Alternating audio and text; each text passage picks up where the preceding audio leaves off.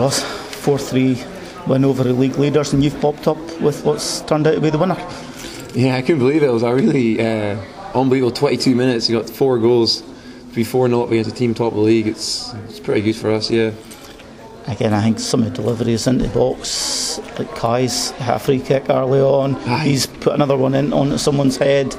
Then even the 2 that you've met. Kai scored a brilliant free kick.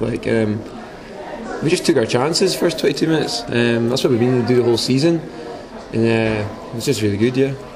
And your second one as well, you've actually made that run into the box, got an end across and just got a foot to it. Yeah, I tried to do that a lot, but it hasn't been working so far this season. And Reece put a really good ball in. I just seen it and just threw my leg at it, and it's luckily gone in, bottom corner. It shows the boys have bounced back from the similar 4-1 defeat last week to Forest.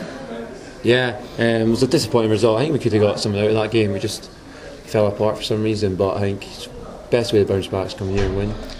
And it shows it's important that we're taking points at home and starting to build on that now.